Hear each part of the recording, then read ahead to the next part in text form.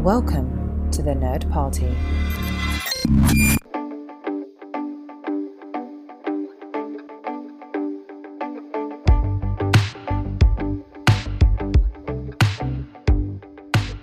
Welcome back to Throwback Paperback. I'm one of the hosts, Asia Bonilla.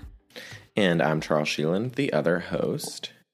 And today we are discussing the second half of The Sorceress.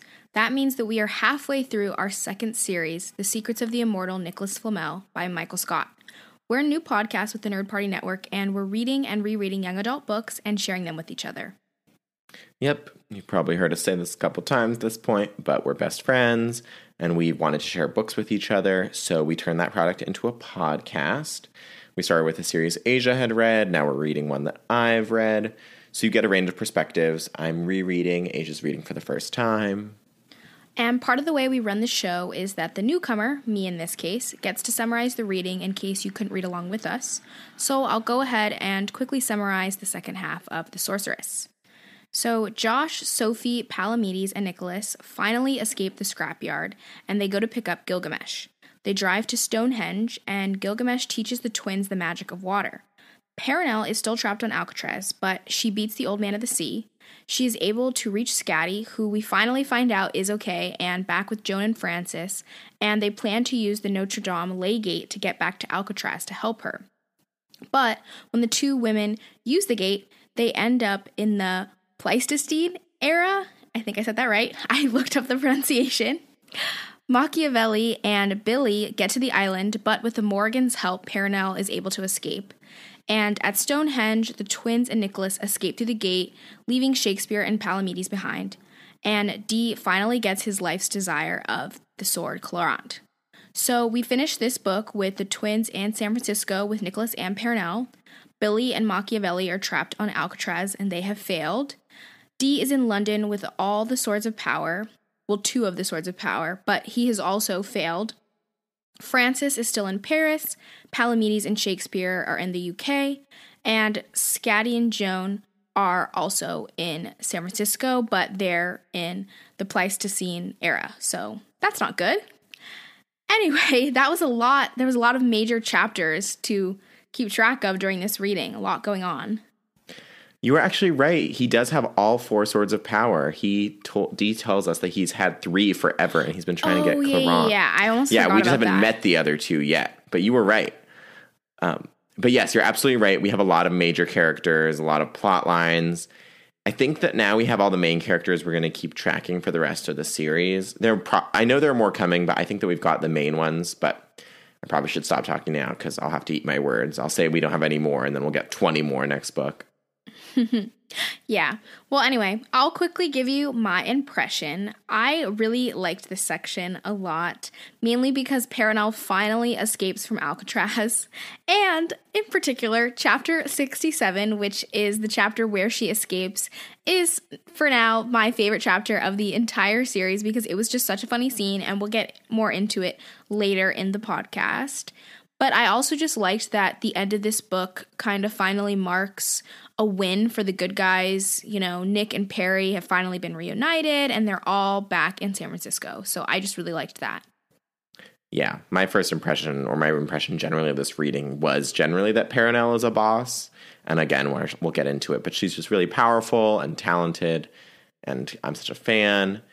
I forgot that we lose Scatty and Joan to the Pleistocene era so early. I knew it was coming, but I didn't know when. So that was a big shock that I was like, we're halfway through and we've already lost them. So we'll see where that goes in the next book. But let's go ahead and dive in to the reading. Yes, and thank goodness I wrote immediately that someone is finally making sense because Palamedes finally tells them that it's time to go or they are going to die because everybody's like, we want to stay and fight at the junkyard. And he's like, nope, some battles you fight, some battles it's time to go. So someone's making some sense. Yeah, I was relieved that he finally took it, or that they finally took it seriously. But like Josh, I was really disgusted by Shakespeare's conjuring where he, creates the snakes and the hedgehogs and frogs, like so gross. Like Josh's reaction of why do there always have to be snakes was exactly my reaction too. I was just happy there were no bugs involved, so I was fine. I think they had like they were like worms or something, but that doesn't bother me. Yeah, those As are long as basically we've- tiny snakes, so they're gross. No, we've moved past the spiders. I'm good to go. Blech. Well, we should just mention that during the escape, the twins are pretty great. I know we give them a hard time for being overconfident, and I stand by that. I think that they are overconfident. But when they are getting away and they're trapped between Cernunnos and Dee, Josh basically ties with Dee. He's fighting with the sword, and neither of them really wins. But Sophie kind of single-handedly immobilizes the Archon. So they are really capable. They're very good. I still think they're cocky, but I think they're pretty powerful. We shouldn't forget that. Yeah, I'll definitely admit that they're definitely very powerful. It's really clear. It's more just where I feel that they get, like we said, cocky, a little bit arrogant, is like they don't seem to remember the idea that, once they use those super powerful powers, like Sophie passes out, like they usually pass out. So it's like they can only really use so much before it overwhelms them. And also with Josh, I mean, his all was because of the sword. Like Clorant kind of took over his body because, as we know, he obviously isn't that good on his own with sword fighting. So obviously the sword being connected to him is somehow making him really good. But at that point, he still has no magical powers. Oh, yeah. Well, you're absolutely right that Josh's ability with Clorant is mostly because of Clorant's ability with humans. I love a good Josh bashing, so, feel free. Yes, and then I think we need to point out the fact that Dee did indeed fail. And he was given very explicit instructions to not fail, and he was given help from an elder and an archon, even though Bastet really didn't help at all. She kind of just stood and watched and waited for Dee to fail. But he did fail, and now he's definitely going to be super reckless and extra vicious, and he's desperate because he does not want them to, make him mortal until right before death, and then they make him immortal again. Like we said, terrible punishment. Yeah, he's definitely going to keep trying, but he's in danger now, and Dee's failure is really, it's obviously important, and I do think that, I was reading it, I was like, Bastet didn't do anything. Like, she just stands there next to Dee, and then is like, he failed. That's all. I was like, what was the point of having this elder on your side if she didn't at least bring, like, crazy cat people this time? Like, that's what she did the last time. I think she wanted Dee to fail. That's why she didn't help. Yeah. She was there as a supervisor rather than she was a chaperone. And we should cover, because we're right there, we should cover Nicholas and Sophie's conversation in the car once they've escaped. Yes. So Nicholas tells Sophie that they are the descendants of gods. So I was like, maybe once they've heard this, they'll finally begin to understand that, the Full Mouths didn't choose them. Like, they were always fated to be special. Yeah. She's like, I want to go home. And he's like, that's not ever going to happen the way you thought it was. Like, he says, you have the DNA of the original twins. Like, you're not... It doesn't have to, like, yes, him and Perenelle sought them out, but, like, they were always going to be flagged for something special. And, yeah, I hope you're right that maybe they'll stop being whiny about it now. And we do get this sort of declaration from the Dark Elders. It was last reading, but from Nicholas, it was this reading that basically everything will end on the summer solstice, which is kind of like Percy Jackson. Doesn't one of the books in Percy Jackson, like, have to deal with the summer solstice? The first book is with Summer Solstice and the Lightning Thief. But, yeah, that is funny. And... Oh, yeah. Well, also, like, they go back, the Leygate goes back to Mount Tam, which is, obviously where the Titans Mount Titans, something. Yeah. They keep their magical fortress on Mount Tamalpais in Percy Jackson. Yeah. And we've always had God overlap because, like, they're both mythology series, and that's kind of the reason we want to start this podcast with 2 mythology series, to show, like, different approaches to mythology, fantasy world building. But I just thought it was really funny that we're like, oh, we're back to solstice cycles and Mount Tamalpais. Yeah, I noticed that too. And on happier news, let's pop over to San Francisco, where Perenelle is absolutely crushing it. Yeah, when she defeated Nereus with just one spell, I just was like, he just ran away because she, like, burned him or whatever with, like, one spell, and he was just out of there. Like, she's just such a boss. Yeah, like, she pricks him with the spear as well, and he's basically in tears running away. It's really funny. Yeah, but then we had already kind of predicted the dilemma that she has. And Perenelle tells Juan that her and Nick should have fought back and killed or imprisoned Dee when they had the chance, throughout their 600 years running away from him. And Juan even points out that wouldn't have stopped the Dark Elders, so I'm with Nick on this one. That, by killing Dee, it would really just make them no better than the Dark Elders. Dee is just one aspect of the ultimate problem they have. The only real option for a solution was they needed to find these powerful twins that are part of the prophecy that can ultimately save the world or destroy it. That to me was the only real option for a real solution. Killing Dee would only be temporary. Yeah, you totally convinced me last episode when I brought this up. I still think that in the book series, they should have at least gone after Dee to get the pages of the Codex back, and I'm not shying down from that, but you're absolutely right that Palamedes was a little wrong in saying that they should have run away because Dee would have chased them. And even if they'd killed Dee, the Dark Elders would have replaced someone else. We already have met, they have a bunch of different agents, and maybe none of them were as good as Dee, but they could have gotten someone else. They could have trained someone else. They could have given someone else powers. Yeah. So you're absolutely right that eliminating Dee would have just created room for maybe it's Machiavelli that's chasing them down now, Yeah, it would have just allowed for someone else to step into that role. But then we also finally, Perenelle decides that she's going to scry Scatty, and I was so excited because the whole book I'm just like, what happened to Scatty? Is she okay? When is she coming back to the story? Which is also awesome because this is just proves how amazing Perenelle is, because she gets the idea from Billy scrying her. Because when she blows up his vase in the last one, she's like, someone was scrying to spy on me. I don't know who they are, but she can sense that, and she's like, I'm going to use that idea against them. She's so smart and resourceful and thoughtful, and yeah, she's a boss. Yeah, she's definitely seems to be one of the most intelligent characters, which is why all the bad people there all are afraid of her and they're trying to kill her. But let's go ahead and pop back over to the UK because the rest of Perenelle's story is super, super great. So we want to save that for a little bit later because, just this reading, once the bugs have been out of the equation for me, this is definitely my favorite part of the story. Which I kind of feel like I've talked about. Perenelle, to me, she does seem like the coolest character. It just sucks, that the first half of this series she's been in disgusting situations. So that part was a turnoff for me. But I do like Perenelle. But anyway, back in the UK with the twins, Nicholas, we finally meet Gilgamesh the King, who is a homeless person, or tramp as they call him. So pretty anticlimactic, but he does agree to train them in the magic of water if they agree to take away his immortality once they get the codex back. And of course, like everyone else, he says he's met the twins before. He says that he recognized them, and he also says that he saw them die. So I was just wondering, do Sophie and Josh physically look like the twins, or could they possibly be the original twins reincarnated? I can't exactly remember, I have some inklings, but I definitely don't want to spoil. There's definitely a lot in common with the original twins. And what I personally think their recognition is the auras. I think their auras are the most pure. They're the most perfect silver and gold that have been. And the only ones who've had perfect silver gold auras were the other twins.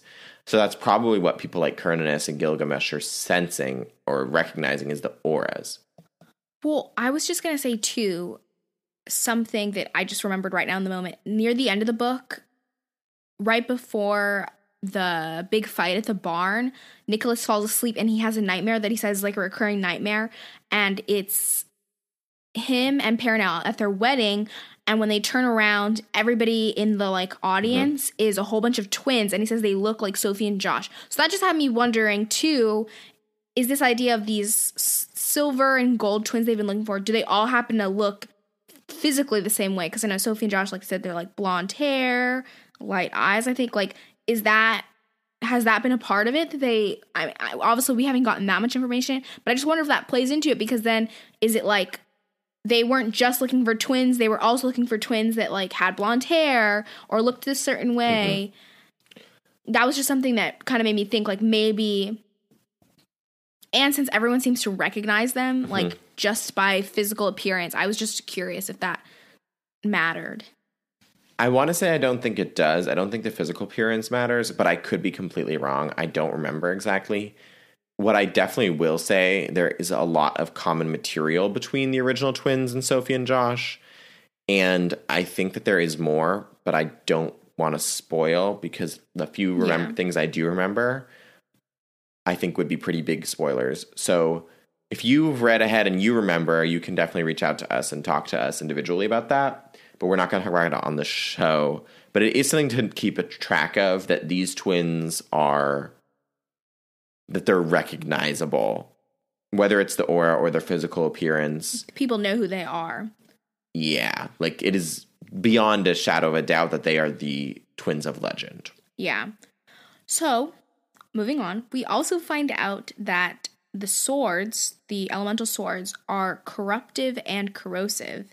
And Palamedes is like, Nicholas, you need to get that sword away from Josh, which thankfully ends up happening naturally. But apparently the elemental swords drain human memories and power until it finally ends up draining their aura. And, I was wondering, like, has that been affecting Josh? Like, it seems to be, like, he feels like every time he uses it, he's more, like, fused with it. Like, I think there's even a description of, like, he couldn't let go of the sword. It was almost like his hand was burned into it. And we can definitely see how it's affecting Dee and, like, his need for power and, like, wanting to kill, like, the Archon and stuff to, like, gain all the knowledge. Like, really scary. Yeah, the swords are definitely corrosive, and I think that there's probably been some level of effect. I mean, we knew that it absorbs memories a little bit because that's how Josh was able to sort of experience the Needhog. But yeah, it's a very good thing that Josh is not going to be relying on the sword anymore, because the swords are we hear that they've kind of like destroyed humans in the past. Mm-hmm. And the only reason Josh is able to sort of withstand is because of his pure and strong aura. But it's also not great that Dee ends up with all four of them. And we'll talk about that, I think, next book. Because I think that now Dee has all four, stuff is going to happen. Yeah. Also, we need to do a little bit of backtracking. I got ahead of myself because we have some Machiavelli phone calls, which are awesome. And they give us a lot of background. Specifically, Machiavelli, and we know that his quest, a lot of what he wants to do is he wants to understand the Dark Elders. And he's basically, over the last couple hundred years, been piecing together that there are different factions in the Dark Elders. And he likes his master, and it kind of seems like he and his master, they're definitely not friends, but they get along pretty well, like, as well as, like, a servant and a master can. Mm-hmm.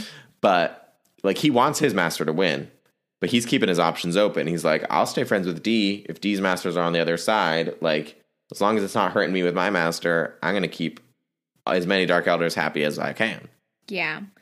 Well, during this phone call, I just wrote down that Machiavelli's master, he referred to Dee's masters, plural, meaning that I would assume that means that he has to have more than one. And it's like we were talking about before, I would then assume it's a man and a woman. Yeah, actually, if you look in all the books, because I've been keeping track of this, I haven't said it on the show, but Dee's master has been referred to as singular and plural. So we kind of talked about last episode how, like, it probably is two people, a man and a woman. But if you actually go back or you keep reading, you will see that Dee, sometimes they refer to it as Dee's master or Dee's masters. But, I mean, we have all but confirmed that he kind of has more than one master. But we'll leave it at that. But yeah, like if you read, sometimes it'll be referred to as singular and sometimes it'll be multiple. Okay, yeah, this obviously was just the first time I noticed. But anyway, still with Machiavelli, he located the protagonist so easily, and I was just like, Machiavelli is somebody who I would not want to be on his bad side. It literally took him a few minutes to figure out where they were. Yeah, he's vicious. He is a snake, quite literally. Yeah. But we need to mention that Dee's like, I need a favor, I'm in your debt. And Machiavelli is like, oh, I already know. You definitely are in my debt. Like, I haven't forgotten. Yeah, I can't wait to see what he's going to, like, when he's going to put that in, get that. Yeah, get his favors reaped. Machiavelli, he's my favorite character. Get that debt repaid. Yeah. Also, I love his and Billy's friendship. We haven't gotten to it yet, but they're, like, so cute together. Like, Machiavelli and Billy, so sweet. Well, we're going to get lots of it since they're trapped on Alcatraz Yes, together. they are trapped. Also, I had to laugh when Machiavelli gets on the flight and he's like, I will be unreachable for 11 hours. Like, I was like, that's an old tech alert because that's not true anymore. Like, we have internet on flights now. We can take phone calls on flights. Like, back when the book was released, totally true, though. Like, you weren't supposed to turn on your computer when you're on the phone, when you're on a plane. And now he's like, I will be unreachable. It'll be like a vacation. And I was like, I feel like I check my email more on a plane because I'm bored. Anyway, and Machiavelli ends up being a perfect segue back to Perenelle and our other Parisian crew because we finally find out that Scatty is okay. She says how she did defeat Dagon but got a little scratched up in the process. But she's back with Joan and Francis in Paris. But Joan and Scatty are planning to go to San Francisco to help Perenelle. Which is really exciting. We want them back together. Also, the way that Perenelle describes when she scries them and she's like, Scatty is kind of like my daughter, even though she's 1,800 years older than me. Like, really sweet that she says it like that. Or when she's like, Joan is definitely my daughter. And I'm like, oh, so cute. I really like that. And again, jumping ahead a little bit, but just staying with this plot line, we find out that Francis can kind of see the Legates, but it's only him that can see them, which is kind of weird.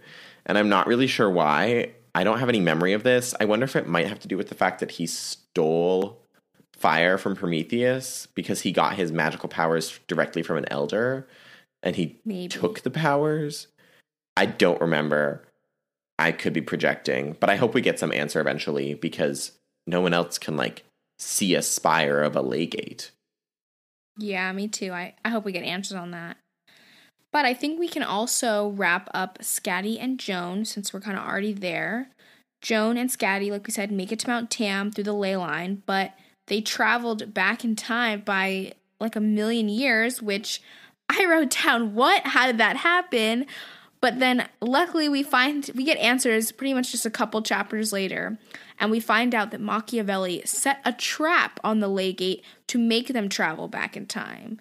So my thing is just, how are they going to get back if it was a trap? Like, because initially I was like, maybe there's something with the ley lines, like that they could get messed up or something. So I was like, maybe they did something, so they'd have to do that. But if it was literally a set trap, like, maybe wouldn't Machiavelli maybe be the only person who would know how to get them back? Like, who knows? I would assume Perenelle is going to have to come in and do some kind of spell or something, but. Probably. Yeah, she'd be the person I would go to. Obviously I wish Machiavelli hadn't done it. I wish he was a good guy, but wow, he's so smart. He's like, the only way they were going to get out is going to be using a Legate. And he's like, I just sprung this little trap, send them to the Pleistocene era. That's the Ice Age. If you don't know what the Pleistocene era, that's the Ice Age. Also, I'm just like, how, because even if we're saying, okay, maybe Perenelle is the solution, but like, how are they going to communicate with her? Both of them don't know how to do any magic, so it's not like they can scry her or anything. Like, I guess maybe she could scry them. I have no idea.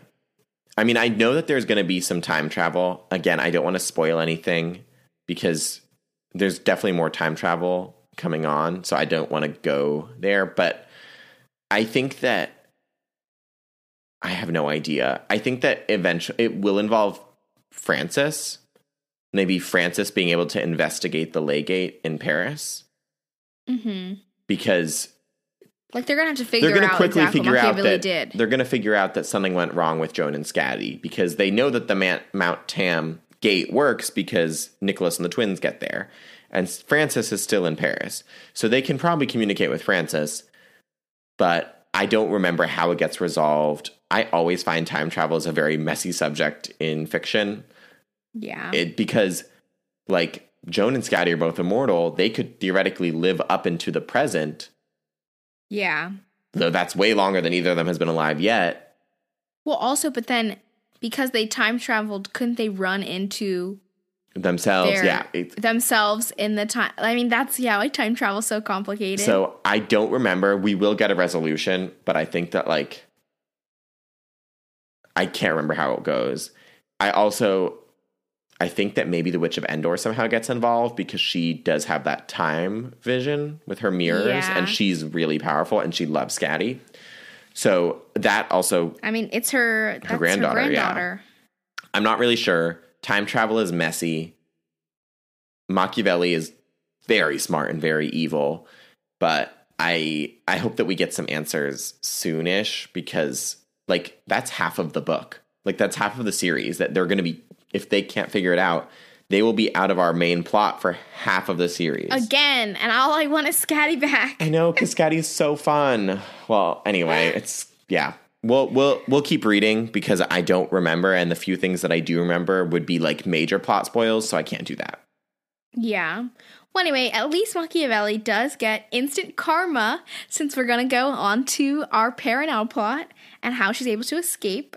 So Billy and Machiavelli make it to Alcatraz, to the island, and they meet up with the Crow Goddess right as they get off of their boat. And at first I was like, oh no, Perenelle shouldn't have trusted the Crow Goddess, because they're like, oh, where is she? But then she tells them that she's like in cell block D or something, which she's sitting in the watchtower, like she can see them.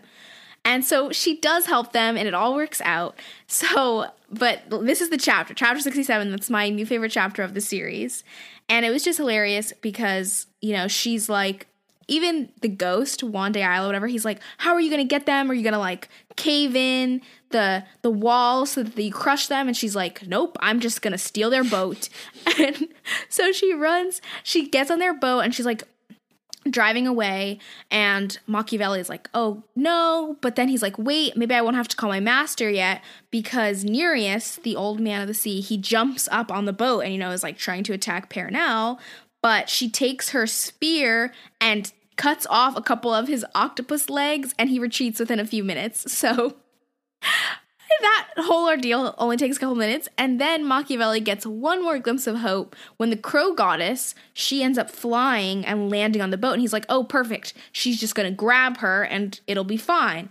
But the Crow Goddess lands on the boat and she hugs Perenelle, and then they both wave goodbye to Machiavelli and Billy, so the whole scene to me was just hilarious. Like, this is something I think that this would just be hilarious to watch on the screen. So you will watch the show now? No. Or if I did, I'd have to skip the spider scenes for you. I mean, isn't that like the first? I would have to start watching it this book. The spiders are really only in the second book and the first half of this one, because the bugs were this book. Yeah. But I don't know. I still don't think I'd want to watch it. This is. Oh my God. This is the only chapter that I was like, wow, if the rest of the book was like this, I could read this all the time. It's just really funny because Machiavelli keeps getting his hopes up, and he just keeps getting disappointed. And he's even like, I'm supposed to be the smart, cunning one, and she just completely outsmarted me. And he was upset because he didn't get his chance at like revenge, because she defeated him before, and he was looking forward to a fight, and they didn't even get to fight because she just ran, and she even said, she's like, you gotta know when it's time to run. Yeah, because Juan's like, aren't you gonna fight them? I want to see you fight. And she's like, I'd rather just go. But she's also smart, because she's like, it would have been one thing to fight, you know, if Joan and Scatty would have joined her, but if she was on her own, it was going to take a lot for her to try to defeat the two immortals and the whole army underneath, and the Sphinx, like, underground, which takes away her powers, and the Sphinx, like, that would have been, she would have been going up against some terrible odds. So like, I just loved like how she outsmarted them. Like, why would they have left their boat unattended? Stupid. Yeah. Also, it's really funny because Asia fully texted me after she finished chapter 67. She's like, get there, read to it. I love the chapter. And I loved it too. And it's funny because, you know, on the flight, Machiavelli is like, I wonder why the Dark Elders are scared of Perenelle. And I'm like, I feel like we know at this point. Like, we've been given enough indication that she is capable and smart. And you know, she's resourceful. And like, think about how much, and we get that at the very end too, but think about how little Perenelle has used her aura since she got captured. Like, Nicholas, like, every book, he's like, I can't use my aura. It's going to age me. And like, every chapter, he's like, oh, green energy, green spell, transmutation, green spear, spider ants, sugar ants. Like, let's open up this ley gate. And Perenelle, like, she used her aura to blow the wind for the bugs and to make the ice storm for the Sphinx.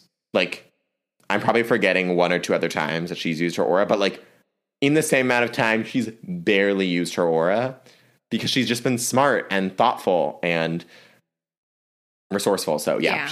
And that's why this book is named after her, because she freaking rocked it. Yes, and like I said before, you take away the spiders, the bugs, and her chapters are definitely the best. Yeah. Yeah, and I'm very happy for her. She's so cute. And then, let's head over to the UK crew. Let's see what's going on over there. So this is where we learn, because Gilgamesh, when they first meet him, he gets a little bit defensive because he says that Nicholas and Paranal, I guess, tried to kill him. But we learned that the Flamels didn't try to kill Gilgamesh. They actually had him locked up in a mental institution so he wouldn't try to be blown up by the first atomic bomb that they were working on at the time, because he really just wants to die. Which is why he makes the twins promise to take away his immortality. He doesn't want to live anymore, which is honestly just really sad.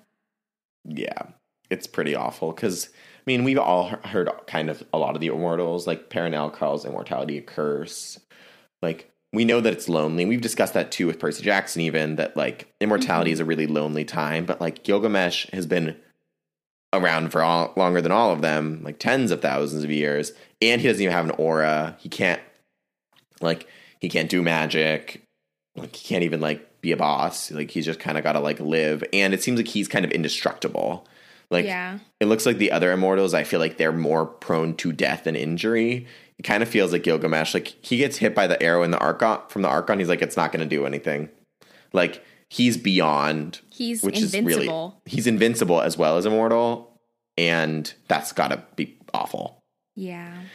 And I totally understand why Sophie's in tears, because his life seems miserable, and like Nicholas says, his brain is overloaded, which has driven him crazy. He's been alive for just too long. There's too much content. He's confused as to what was real and what he's dreamt about. I can't imagine.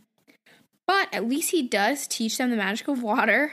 But I did think it was funny, Charles said would happen. Gilgamesh says that, water magic is the best, just like Francis said fire magic was the best, and Endor said air magic was the best. I still, at this point, feel that fire is the best, in my opinion. Oh, I'm always team water because, I'm an earth sign element. My zodiac sign is an earth sign. But I definitely, whenever I watch Avatar: The Last Airbender or Korra, I'm always water. Well, in water's Avatar, the firebenders are the evil people. But they're really powerful, too. I only say fire is the best because just based, we haven't learned that much. But water, they didn't. You have to have water to do things. Yeah, they pulled it from the ground when they used it. But, fire, they create fire, and they generate it. Also, I liked how they talked about you can use fire to heal. That's also why I'm fire to me just seems like the best, because it's healing, but it's also destructive, and you generate it yourself. Well, water is normally used to heal. Definitely in Avatar it is, and you can use it, though I don't think that in this series we get it used for healing. I would generally think of water in the 21st century and real life as more of a healing thing, though fire definitely does have healing properties. We sanitize things with fire.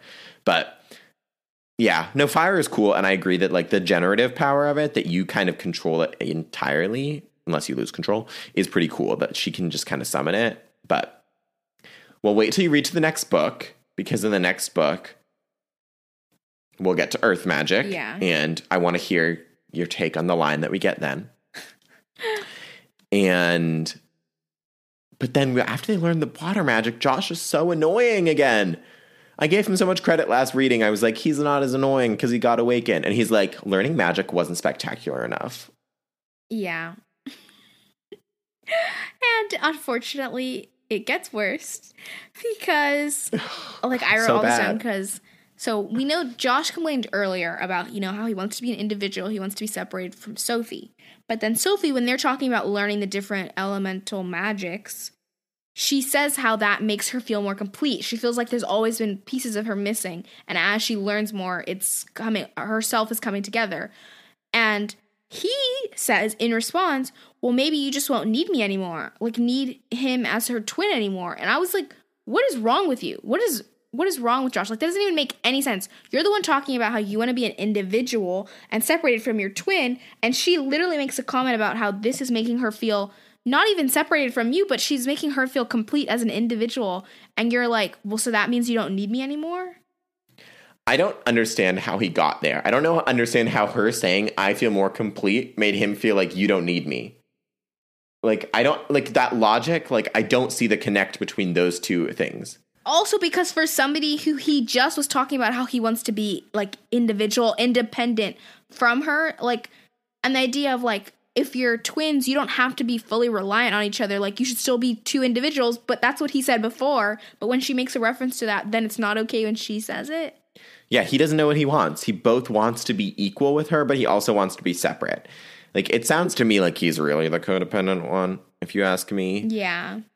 Like, at least he didn't stop to get Clarent at the end, because that would have been really selfish of him.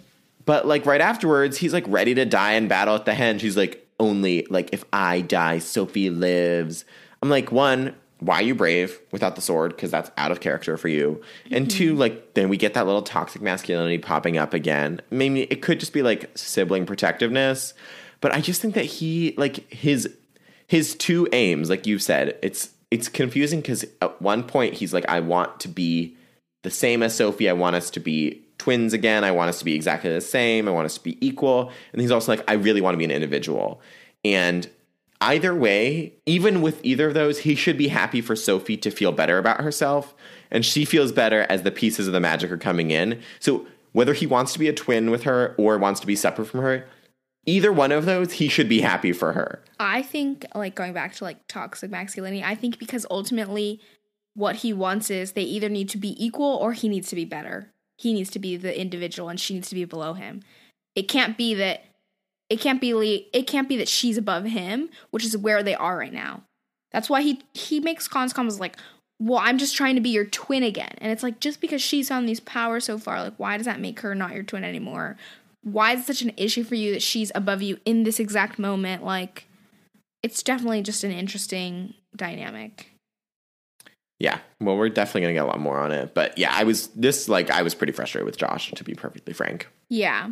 Well, luckily he does manage to open the gate and they make it back to San Francisco.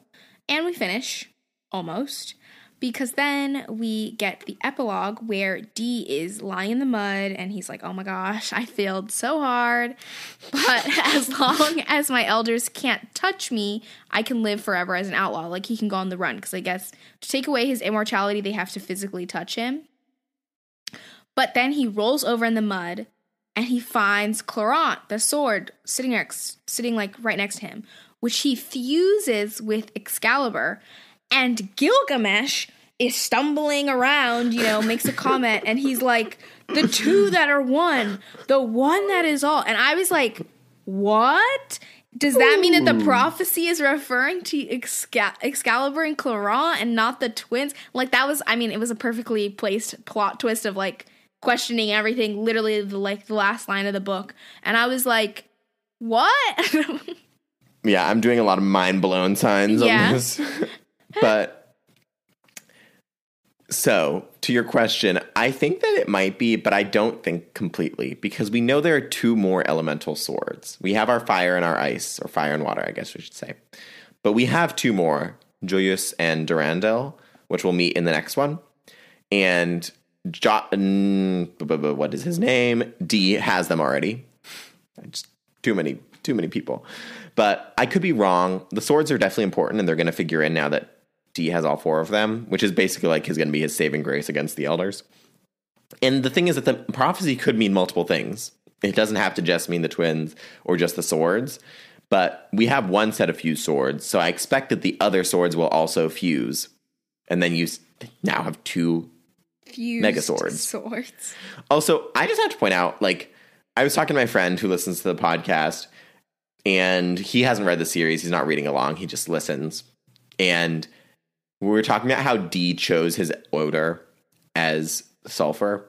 And he was like, Dee is such a dramatic teenager. Wait, they choose their odor? Yes, they said that. We discussed this.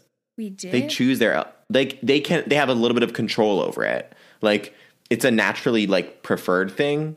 Like, but they do choose it. Dee specifically says that he chooses the brimstone odor. Why would he do that? That's nasty. Well, that's the thing, is he says he does it because it's dramatic. He says he likes it for the effect. Remember this. It to me doesn't make sense how you'd be able to choose. Like, I feel like it would have to do with, like, your inner core. Like, I mean, it's kind of like your Patronus in Harry Potter, where it's decided, but it can change based on your personality and, like, big dramatic life choices. Okay. But he was so funny because he was like listening to that episode and he was like, wow, Dee sounds like such a dramatic teenager. Like, we know he's 500 years old, but he's so dramatic. He's like, I want the most dramatic odor that smells like something. And then this epilogue for Dee where he's just lying in the mud, I was like, wow, he is such a teenager. Like, he's so existential, just lying on the ground, angsty. He's like, what am I doing with my life? Let me go find a play toy. Like, it was really funny that we just got that like full circle moment of my friend listening. And then also like this, I read this chapter right afterwards where I was like, oh my God, Dee is being a child. Him and Josh, just two children. Like, they need a reality TV show, like adults behaving like children.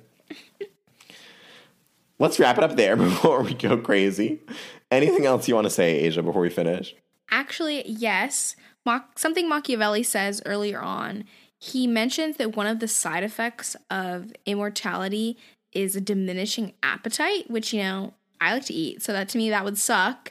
And he wonders that if the Flamels deal with the same thing since they made themselves immortal instead of having a Dark Elder make them immortal. So I just wonder if we're going to, like, learn more about that. But also, I just comment on it because I was like, all these terrible things about being immortal, like, I wouldn't want to, like, lose your appetite because he says how you're just eating food at that point for fuel. And yeah, we've kind of gotten that indication, like, from, like, Joan didn't say it. Scatty, we know she just eats vegetables as fuel. She doesn't really need food. And Joan, like, is a pretty heavy vegetarian. So I don't know. We haven't gotten any confirmation, but it kind of sounds like maybe that all the immortals, it's really just for fuel. Wait, that just made me think of something else. Are we going to get an answer, or maybe they already answered and I don't remember? Remember how Sophie and Josh all of a sudden are like, they don't want meat anymore? Like, they become vegetarians? It has to do with the awakening. Does the awakening, is it just because their taste buds, like, is meat overwhelming or it's, like, gross?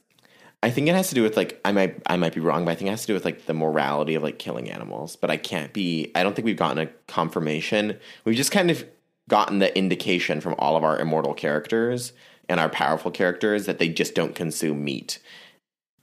Yeah. I don't know why. It might be the taste buds smelling that way could definitely be it. That's kind of what Sophie says. She kind of feels like... So it makes her, like, nauseous. And so I was like... Because obviously the immortal people, they talk about, like, they don't. But then when they were awakened, they... First Sophie... Both didn't And then want it, after Josh was awakened, he was also, like, the thought of meat, like, made him sick to his stomach. And I was like, what about, like... Yeah, is it a moral thing? Is it an actual smell or taste thing? I was just kind of curious. Maybe we'll get... It also could just be, like, a fuel thing, because meat is actually, like, you know, in society, we generally think of, like, meat as a good source of protein, but plant protein is actually better for you and a better fuel anyway. Mm-hmm. So it could be just, like, a logical thing of once you're using your aura and you're burning through calories with your aura, like, realistically, fruits and vegetables are the best thing to recuperate. Mm-hmm. Fruits, vegetables, nuts, and legumes. And just a little bit of exercise science for you today. Like nutrition. Yeah, just a little bit of nutrition. But we know these things because we're dancers and athletes, so that's why we are pretty familiar with this sort of stuff. We're not just making it up. I feel like I have to clarify that. But I think that might be it too, that it's just like realistically for recouping calories in a healthy and sustainable way, especially if you're going to do it for 600 years, it might just be like meat is not that good for you, especially red meat. Like it's really bad for your cardiovascular system. Yeah. But we didn't give it an answer, but we'll keep an eye on it for sure, because I also would not want to not be able to like taste like food tasting good is so good. Yeah. But yeah, we'll keep an eye on it for sure. Well, as we dive into the next book, which we'll start next week, we'll start the 4th book in the series, The Necromancer. We'll be reading chapters 1 through 33 for next week. So if you're reading along, read up to there. I believe this is Machiavelli's book because it's gray-black, and we know Machiavelli's aura is gray. I didn't think of Machiavelli as a necromancer. He hasn't done it yet in the series. He might in the next book, but I could be wrong. But I'm pretty sure based on what the author tweeted at us, it's got to be Machiavelli's book because he's the only character we met with a gray aura. I mean, Scatty has a gray aura, but she's definitely not the necromancer. So we'll see. But we'll try to figure it out next week. Chapters 1 through 33. And if you have any predictions, theories, or questions, or you want to talk about the Nicholas Flamel series more, remember that you can stay in touch with us on the Nerd Party website. Just head over to nerdparty.com/contact and select Throwback Paperback.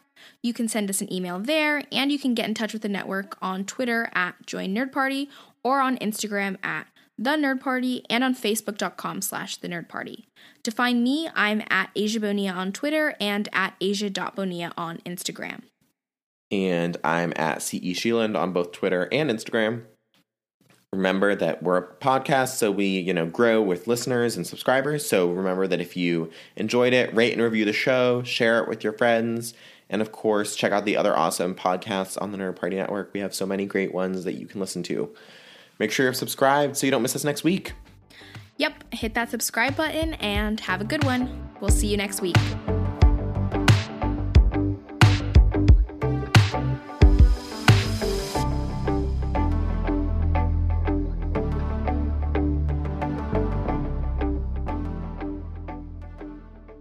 Join the revolution. Join the Nerd Party.